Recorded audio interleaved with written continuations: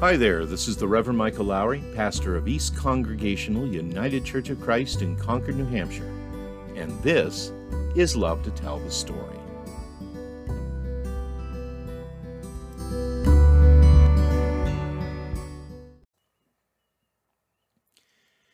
It might well be one of the most profoundly spiritual places that I've ever known. And the thing is, to look at it, it's really nothing all that special. It's just the wooden dock that sits on the lake shoreline down at the end of a long set of stairs in front of our camp in Maine. It's gotten pretty old over the years, and it's always in need of some kind of repair. It's not nearly long enough or wide enough, and it can tend to be kind of, shall we say, ER-y. And don't even get me started on what it takes to get it in and out of the water every year. And yet, as I think back, that dock has always seemed to be the place where great things happen. I learned to swim in that very spot, and years later, so did my own children. My wife, Lisa, and I, when we were first engaged, we planned our future together while sitting down on that dock. And I can't even begin to tell you the number of family gatherings where the dock has been the central point of fun, laughter, and a fair amount of chaos. But even more than this, I've realized that it's also been a place where each one of us in our family has gone for moments of quiet reflection. Friends, I am not by any stretch of the imagination a morning person. But I got to tell you this, sooner or later every summer, I am compelled to rise up in the wee hours so that I might go down to the dock and in the midst of early morning silence, simply watch the sunrise over the eastern shore of the lake. And it's been in those times, alone with God, that I've rejoiced, that I've cried, that I've worked out many of the uncertainties of life that have come my way, and sometimes, in the utter confusion of all of it, I've simply looked heavenward from that dock and asked, why? And it's just a dock, the wharf, as we used to call it. But for me, it has truly been that place of quiet revelation, the place to learn, and often to be reminded time and time again of who and whose I am.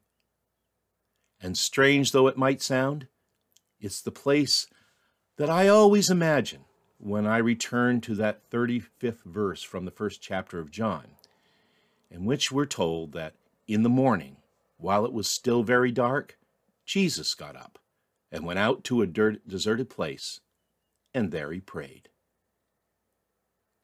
Now, those words that I just quoted comes very early in Jesus' public ministry, when news of his teachings and miracles had spread quickly throughout the region of Galilee, and people were seeking him all through the day and into the night.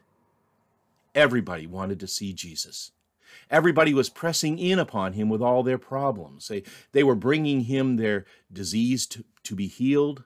They were coming with the ones thought to be filled with evil spirits in the hope that they too might be restored. So many people, so many problems, so many demands on Jesus' time and energy and spirit. It must have been overwhelming. Even knowing what we do about Jesus, one can't help but look at these gospel stories and wonder how he possibly managed to help all those people. And where Jesus, who, while fully God, was also fully human, found the strength that he needed to keep up that pace. Well, it's that one verse that gives us the answer. It was at that solitary place where Jesus found the strength and the courage to follow God's will and not his own, to speak God's words and not his own, to do God's work and not his own. These times of prayer were moments of spiritual intimacy that took place between Jesus and his heavenly Father, moments essential to the work of the kingdom that was to be done. Indeed, it was only after such quiet times of prayer and communion that his ministry could continue with purpose and meaning. And it begs the question, if this time off to a lonely, solitary place for prayer and reflection were essential to Jesus, who was the very Son of God, if Jesus knew that he could not live in the world or face the challenges before him without God's presence and strength, then why would we ever assume it could be any different for you and me? For so many of us, our regular daily life cycle of word, action, and obligation, which often exists solely for the sake of moving forward, quickly and easily takes priority over the necessary moments of quiet and standing still. And for us as Christians, people who at least ought to be somewhat invested in the spiritual aspect of life, such a thing happens at our peril. I know that in my own experience, there have been far too many times when I've allowed myself to become too preoccupied with doing that which needs to be done, if only so I can immediately move on to the next thing that needs to be done. Yet in the process of accomplishing all these things, I've neglected to garner the strength and the serenity necessary to live as God would have me live, to be about the business of God's kingdom and not the one of my own creation, to adopt God's purposes for my life rather than my own. I ask you, does any of this sound familiar to you? Let me put it another way.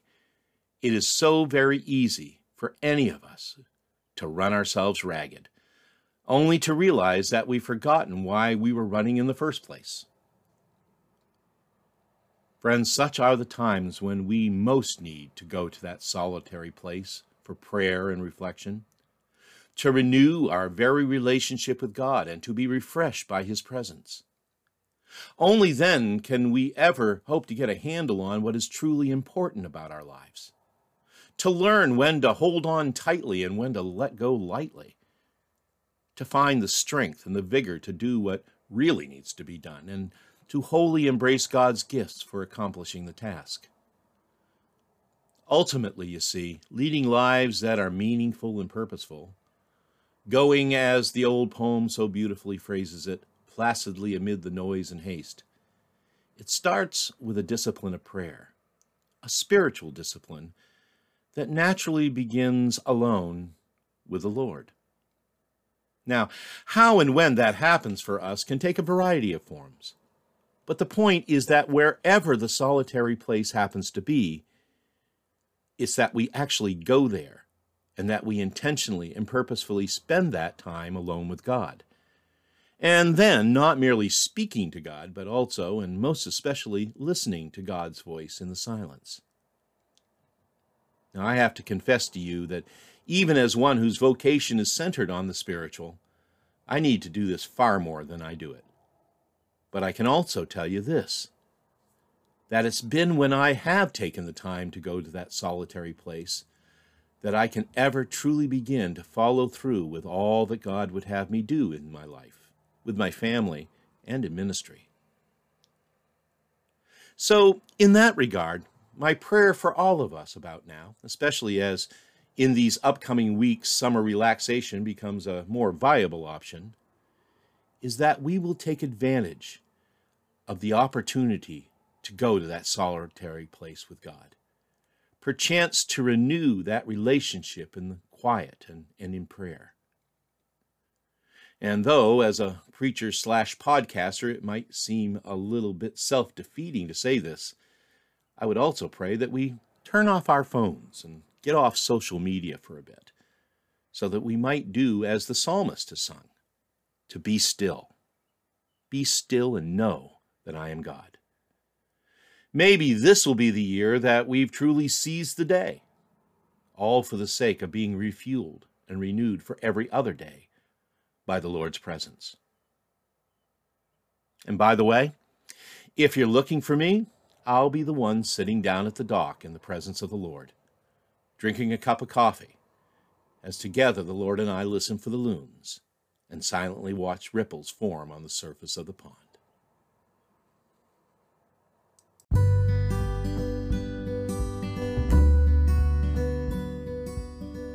And that brings us to the close of another episode of Love to Tell the Story. I'm Michael Lowry, and I thank you for listening today. And until next time, stay safe, be well, and may God bless you with a great day every day. We'll talk to you soon.